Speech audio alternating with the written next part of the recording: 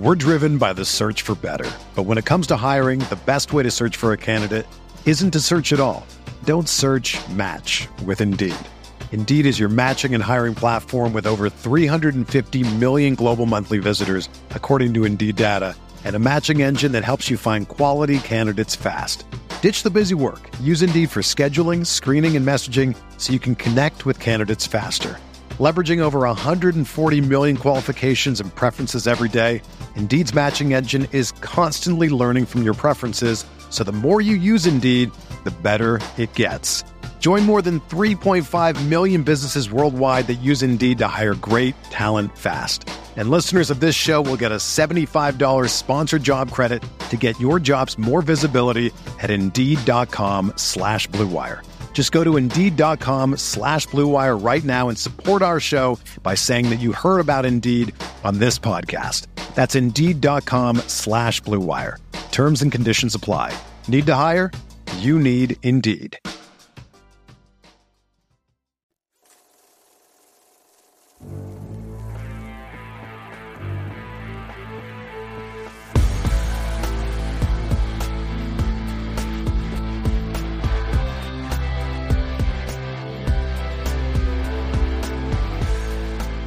What's up, everybody? Welcome to the OBR Film Breakdown. This is part 2 of the Mailbag. If you missed part 1, go back and check that out. We talked about the Baltimore Ravens getting just things stolen from them left and right. We talked about how the AFC North, the most dynamic division over the course of 20 years, and the challenges that presents the Cleveland Browns and how they have to take the division. It's never going to be handed to them, right?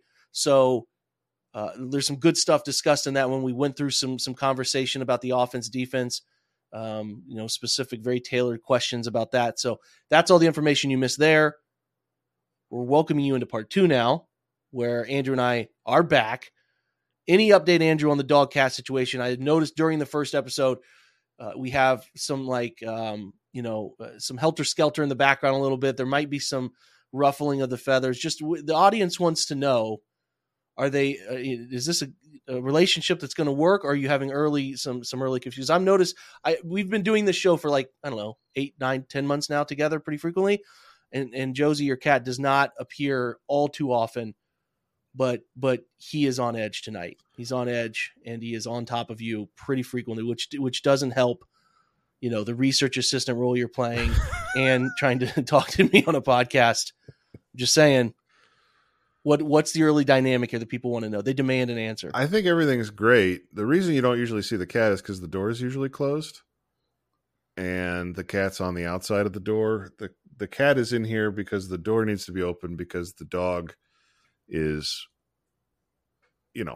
4 hours, five hours home now. So he is still a little unsure every time I disappear whether or not I'm ever going to show up again. So.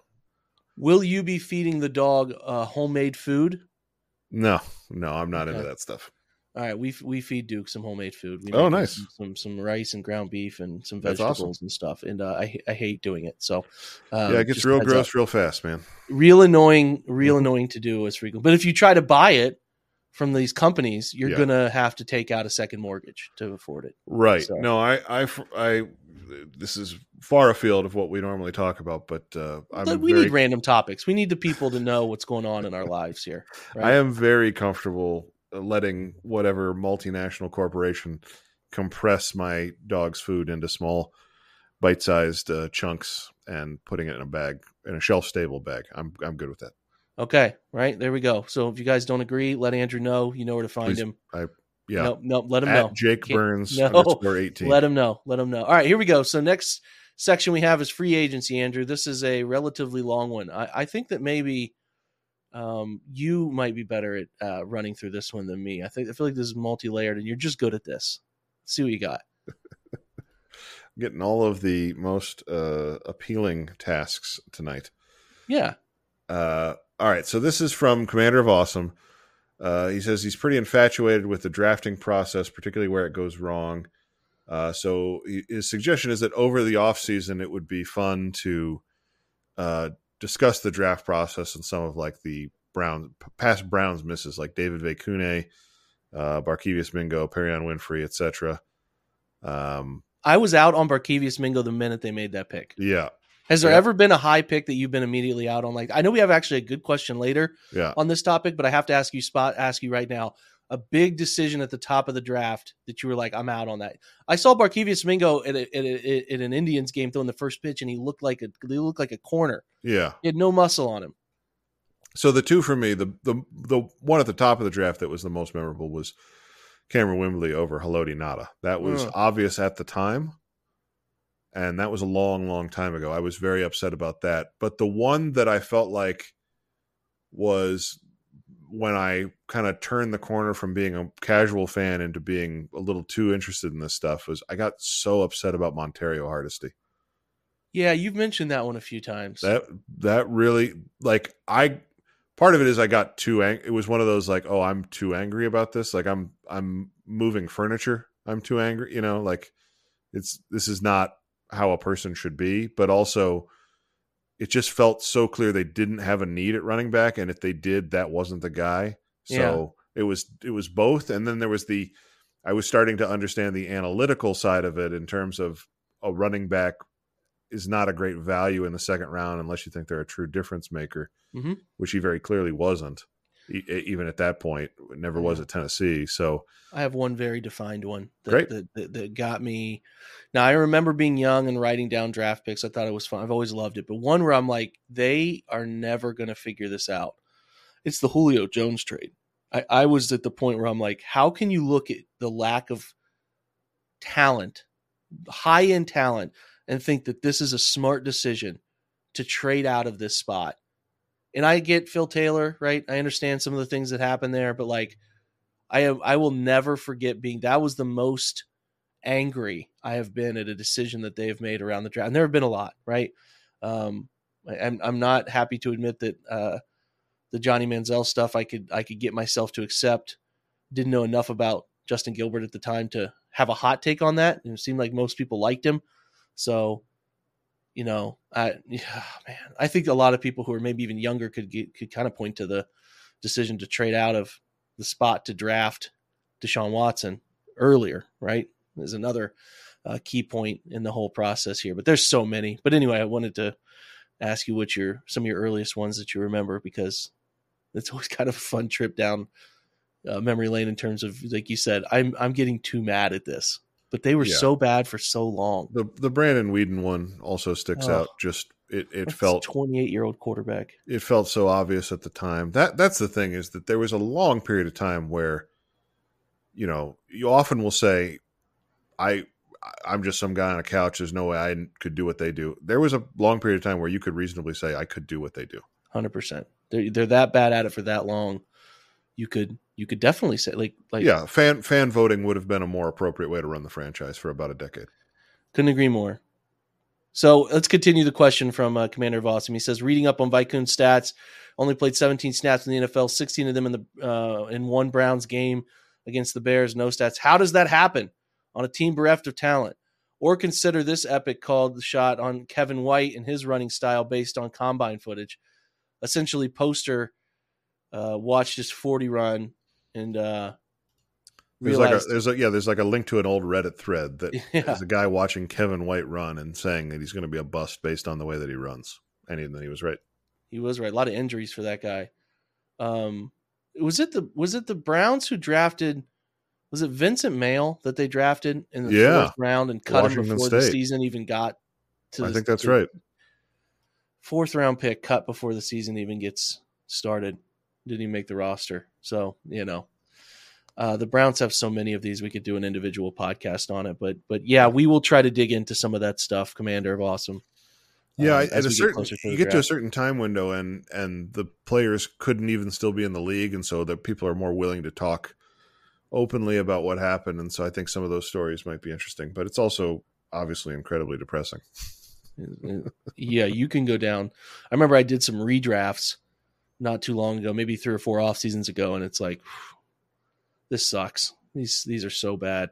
Anyway, next question comes from Chris Smith. Any interest in bringing Dearness Johnson back if he's let go by Jacksonville, or is that too much looking at yesterday to fix tomorrow's problems? Yes, I'm good on Dearness Johnson. The Browns need something more significant in the running back room, in my opinion, which goes to our next question, Andrew, from Christy, she asked, what free agent running back should the Browns seriously go after? What's a first and second tier level free agent wide receiver as well? So again, I think that you and I have talked running backs where we said Austin Eckler is a guy you'd be interested in, kind of late career, different skill set. It'd be really nice to have a guy very comfortable catching the football out of the backfield. Yes. Really great in pass protection as well. Yeah, so that one would make some sense. If they're talking younger, there are two names I keep going back to, which is DeAndre Swift, who they have been documented to have had interest in back when the Lions traded him, and then Zach Moss is the other one that I go to as well. Do we have any to add to that, or I think that's kind of where we're at right now? No, I love that list. I think if they end up with any of the three of those players, you should be happy. Right on. Okay. And then first and second tier wide receivers, people are posting today about, like, I've seen it come up frequently about Mike Evans. It's like, Mike Evans is not leaving the South. I have such a hard time seeing Tampa get rid of him. And if Tampa doesn't do right by him, there are so many teams that know him well in the NFC South. I think he'd be pretty inclined to stay down that direction. Weather's warmer, dome environments. Like, I just don't see him. Maybe if he wanted to, like, go to Baltimore, it's possible. But I just don't see him coming up to Cleveland. It is so far-fetched to me. So kind of off that, I mean, my first tier guys would be Higgins and Pittman. Yep. Second tier, I haven't really dug into this quite yet, but probably like Hollywood Brown, mentioned on the first show. He's in that second tier mold. Calvin Ridley's out there. Calvin Ridley. Yeah, I think those are two names to know for the second tier. I feel relatively comfortable in that. And those guys could shift up the ladder because I do have a hard time seeing T. Higgins just truly being the Bengals. Like, even though the quote came out today that there's only so much of the pie to go around, right? The salary cap pie to go around. I get that, but it's like letting him go for no return. This kind of reminds me of last year where everybody's infatuated with Daron Payne in Washington. They just tag him. I think he's just going to get tagged and play another year. I don't think that the Bengals want to let two of their three top receivers go. I mean, obviously Tyler Boyd is going to be moving on. So I don't envision a world in which they're comfortable losing another one when they could just keep him for one season and then potentially tag and trade him at some point. But at the minimum, they'll tag and trade him. Like, I just don't see him hitting free agency fair and square. I think that's the other name that I'm interested in is Tyler Boyd. Yeah, I could have some interest. I need to study some more of what he's done because he's been overshadowed by the bigger names, but he also hates Cleveland. He's had some gnarly comments over the years about the Browns, but some of that stuff fades if the money's right, So, I think we should start. We've been doing the offensive coordinator stuff. We probably need to start digging into some of these free agents. We'll get a little more in depth at that, I promise, in the coming weeks. So, next question comes from Amman. He said, could you please explain the basic premise of restructuring a contract and the benefits?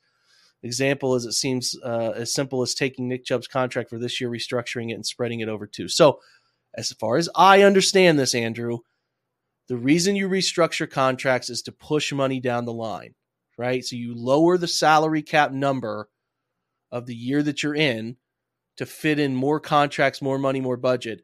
And then as the salary cap keeps expanding in future years, which is what we're all projecting unless some abnormal world crisis hits again, like with the COVID-19 pandemic, which had a big impact on the cap, it's going to keep going up as the NFL continues to print money. And then, you're putting off some of the larger cap hits, but that percentage of the cap used goes down because obviously the salary cap total number goes up. So it's like a credit card with no interest is the best way I can equate it. So it's not the worst thing in the world to push off payments. Like if I came up to you and said, hey, I have a $50,000 car.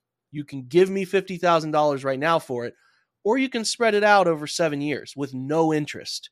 And you would probably say, I don't mind spreading that out over 7 years without interest. There's some other maybe nitty gritty details you could get into there, but just in general, that's the premise. Now, like the example of Nick, the reason the player, now there are variables inside of all these. So like Nick next year is not guaranteed any money in his contract. He gets some pretty healthy numbers per game So for every game played, I think, Andrew, it's like $400,000 on a game day bonus. I could be wrong on that, but I'm pretty sure that's it to make it to his cap number, which is pretty large. So I think there's a chance that we see Nick saying, I don't know how many games I'm going to play this year. And the Browns saying, hey, instead of a 14 million cap number for this year, let's reduce that to 7 and we'll guarantee you 6 of it or something like that. So Nick gets some guaranteed money, isn't forced to play games to get that money as he gets his knee right, and everybody is happy. Kind of similar to Mixon in that regard, where the number goes down, but the guarantee can go up for Nick and give him some guaranteed dollars, whereas he had to earn some of that money in the last year of his contract. When you write that contract and when Nick is signing it, he's like, yeah, man, in 2024, I'm good. I'll earn that money. It's no problem, right? So there's give and take on both sides to make that happen. I hope I explained it right, Andrew. Does all of that make sense? I could have missed something. No, I think that's correct. And I think the most important thing with a player like Nick Chubb is, I think as much as it would make sense to restructure him, and I think they will, I think what they want to do in that case is actually renegotiate the contract. That's entirely possible, yes. Right. I think they want to sit down with the player and say, you don't have any guarantees this year, but your cap number is too high. If we give you some guarantees over the next 2 years in exchange for lower cap numbers, is that something you'd be willing to do? I think that's probably more the road they're going to go down. The important thing to remember is when you see a player like Deshaun Watson's contract get restructured, that happens without the player's approval. That's just that's essentially an accounting trick is the best way to think about it. A renegotiation, on the other hand, will involve the agent and the team talking and coming to terms on essentially a new deal. And that's, I think, what's more likely to happen with Nick Chubb. Agreed. Well said. All right, next question in more of the draft mold here, obviously. What are your realistic dream draft targets in the early draft process? Owen Butler says, amazing work on the pod as usual. Thank you, Owen, for that. We are very early. I think let me throw it to you first, Andrew. Do you have anybody that comes to mind as we really shift in the middle of February to looking at this once we get more of the results from Senior Bowl stuff, and then we start working toward the combine and the testing data? It's when we really shift. We're going to start doing some mock drafts soon, but in general, it's not like we're heavily into it yet. But I don't know if you have anyone. Go ahead. Yeah, we already talked about Jordan Morgan, the tackle from Arizona. He's definitely on that short list of players to me that I think could be a starter for the Browns and might be available to them. And then you start to talk about all the wide receivers. I think it's so hard to know. We're still early enough that it's hard to know who's realistic for the Browns to be thinking about, because there are some players that I like. I want to say Malachi Corley's name from Western Kentucky. I'm not up to date on exactly where he's expected to slot in the draft, but there's a half dozen wide receivers. At this point, Jake, every year there's like a half dozen wide receivers that you would love to have, and it seems like the trick is figuring out which one of them is going to be available in the 5th round, like the Rams did with Puka Nacua, because obviously that is not going to happen every year, but a version of that is happening every year. I mean, you brought up Amon-Ra St. Brown. That was a 4th round pick. Like it is becoming a yearly occurrence that you can find a Pro Bowl to all pro level wide receiver on day 3. And I'm not asking the Browns to do that because that's unrealistic, but I just, in general, there are opportunities for them to find a contributing wide receiver. And so far that has been a little elusive for this front office. It's interesting when you start looking at these, the range, you're so far out in the range of players. So like draft to draft, you're looking at like, I can't believe that player's available in this mock draft kind of thing. Right. So, I mean, where I look, I'm super interested in wide receiver at this point. Like, if I had to say this player is my dream player early in the process, I'll just give you one name, Jalen Polk, the kid from Washington. If he's in the 50s or high 40s, I would love to go move up and get him, kind of see him as a prototypical Z. I just would really like to sort of see him get an opportunity to work with or near Amari Cooper, and I think that would be a really great fit for the future of the wide receiver room. So there's a name. That's what I'm really. Is there like Xavier Worthy? Like, what are these guys getting into the second round? I don't know, man. Like, it's tricky, but if I had to pick a dream guy, that's kind of where I'm at right now. So there we go. Next one comes from let's see. Let's do Evan Dawson's slew of questions here, Andrew, and then we'll go to Philly's one last. Oh, it's just big one. All right. it's a lot of words. Let's get to it. Yeah. So he's doing a little bit of a fact check on the fumble. Well, I mentioned the other night when we were talking about the Lions losing that the Browns, you have the fumble from the 80s that is up there in terms of heartbreak. And he's kind of reminding us that if Biner scores that touchdown, the Browns aren't ahead. They're just tied with Denver. Yeah, people screw that up all the time. I definitely had in my head that they were. Yeah, they had made a really big late rally. Yeah. And that wasn't to give them the lead. Yeah, go ahead, keep going. But that is something I see a lot. So there was 1 minute and 5 seconds remaining. Now, of course, this is the 80s. Mm-hmm. And so 65-second drives for field goals didn't happen as often. Field goal kicking in general was less reliable than it is now. But I think part of the reason that people felt like the Browns would win that game is because in those days, 1 minute 5 is not enough. But Evan's point is that they had a 1 minute 5 and the Broncos had been scoring basically anytime they had the ball. So he feels like even if Biner scores, the Broncos are probably still favored to win because they've got the chance in regulation plus whatever would happen in overtime. So it feels like the Browns were still significant underdogs, even if that touchdown. So his only real question here is there a way to find out what the Browns' expected win rate would have been with the Biner touchdown? Not to my knowledge. I'm sure somebody could who does study this stuff, like, does the right. But I think the question is those models are kind of premised on modern football. So yeah, maybe what those calculations look like, taking into effect what kicking was like in 1987, the weather, the field conditions, those sorts of things. So you'd almost have to train a model based on football from the 1980s and then run the numbers. But I don't have that. But it does seem like if my camera is telling me the truth, Jake might be doing a little bit of research assisting of his own right now. So maybe we'll answer this one live on air. But I think it's a good point in general about how over time losses can even seem worse in retrospect than they were, because the Browns, I mean, by the story that Evan's talking about there, the Browns weren't really in a position to win that game, had to make a furious comeback, and it fell just short. But when you combine that with the drive as well, losing on a last-second drive by John Elway in similar circumstances, then it just becomes two games that are known by one word, right? The drive and the fumble. And so in retrospect, we talked about it the other night. I think the Jahmyr Gibbs fumble is maybe the most memorable or infamous part of the Lions' collapse against the 49ers. But of course, a ball hitting a defensive back in the face mask and then bouncing into Brandon Ayuk's hands is also way up there and probably more memorable, right? The real question is, Andrew, if they had been able to go for two. Is Marty going for two there? A little 39-38 lead? I think he's a pretty famously risk-averse coach, so I think he's probably kicking that extra point. And they're at home. They're playing for overtime.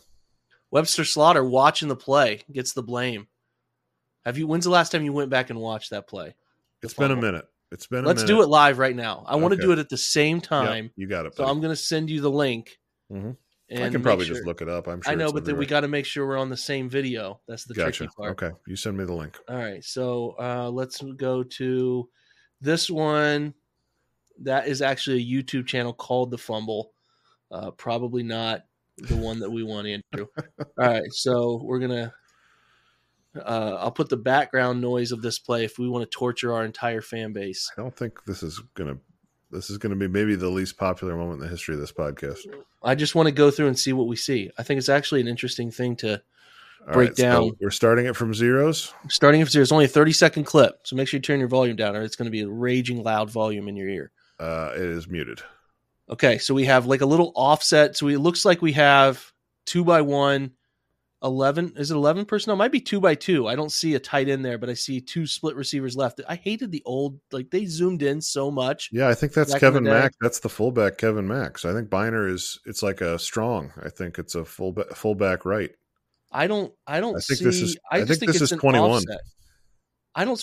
You see a second back on the field, and I like think behind he it? is going to be revealed. Biner is. Right, let's play it Biner and was watch. not 34. Am I hitting play? No, yeah. You were right. That wasn't. Boy, Webster Slaughter's watching that play, isn't he?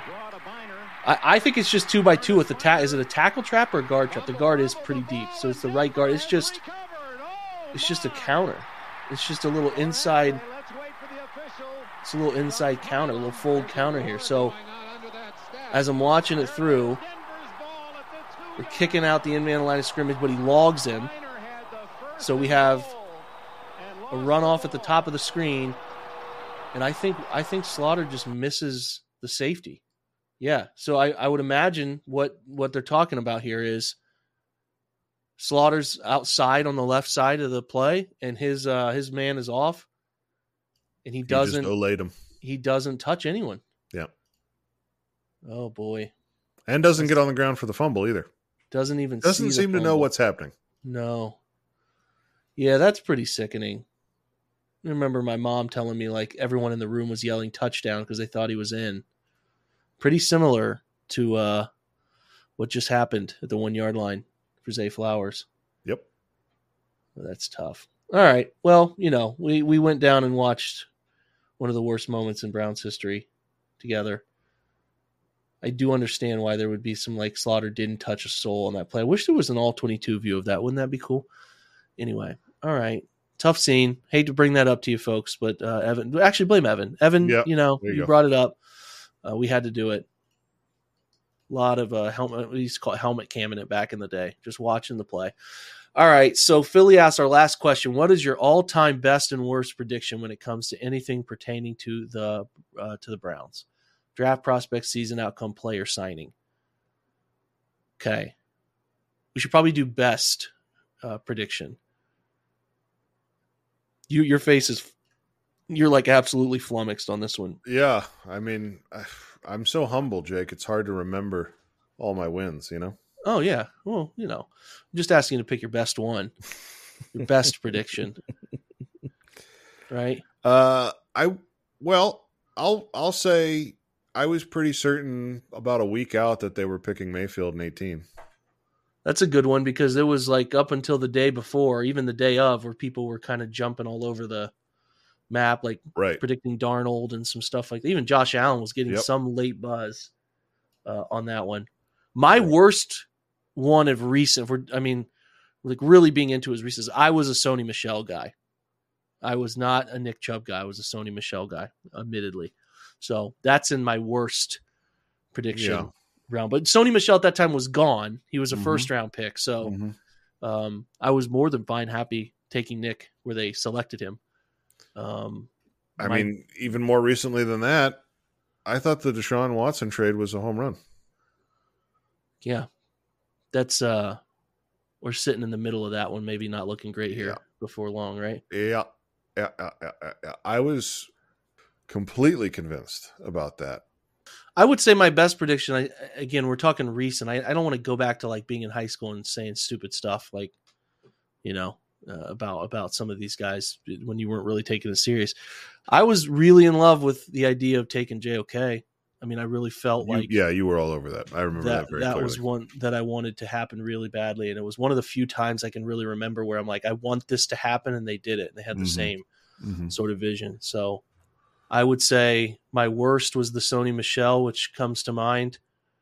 And then JOK, that one was pretty. I would also say most of us were really wrong about 2019. Almost everybody was. Yeah. I saw very few people pushing back on Freddie Kitchens. Very few. Yep. And expectations were people were playing the schedule game and talking 12, 13 wins. So also you could talk about Odell. I mean, I was very into the deal when they made it. Right. That was another one that felt like a slam dunk. One of those trades where I could tell you where I was when I heard it kind of thing. Definitely. Yeah. So that one was feel like there's a lot of worst prediction content here than the other way. I think I've been pretty online with where they're going to end up in the past 2 seasons. I was It's funny. I'm thinking about this now because when the Watson trade happened, I was fully on board in terms of thinking it was the right move. But then by the time the season came around with the suspension shenanigans, I had really kind of soured on the situation and was more pessimistic about where the Browns were going to end up. And so I think I predicted their record correctly in 22. And then this year I was really super bullish, had them at like 12, 13 wins. So that's a little bit over the top. But I feel like my feel over the past 2 years, season prediction-wise, has been pretty decent. Yeah, I also think if they were healthy, you could have had a shot at that. Yeah, I think the Browns are healthy this year. They're making a run at 12, 13 wins and a run at the Ravens. Yeah, I agree. For sure.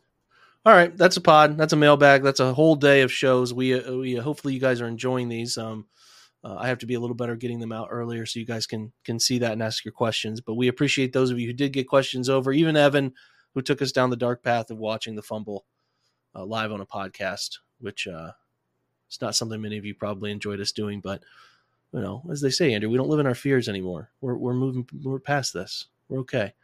Browns have moved past the fumble. I think it's time. Maybe like 30, 40 years away. Maybe time to move on. What do you think? Maybe? No. Never goes away. All right. Well, either way. Thanks for being here, guys. We appreciate you stopping by, listening to 2 podcasts today, and taking the effort to listen and ask your questions and all that stuff. We appreciate it. Thanks for being here. We'll check back in with us tomorrow, where I think we're going to try to get with Jordan and do our season awards, because we haven't done that yet. Put a bow on the season, and then get into some weekend content where we start predicting the Pro Bowl games winners. So excited. Can't wait. Yeah, I've got some flag football bets that everybody needs to hear. Yeah, got to get in on those early. All right, well, that's it, guys. Thanks for being here. Be well. Go Browns.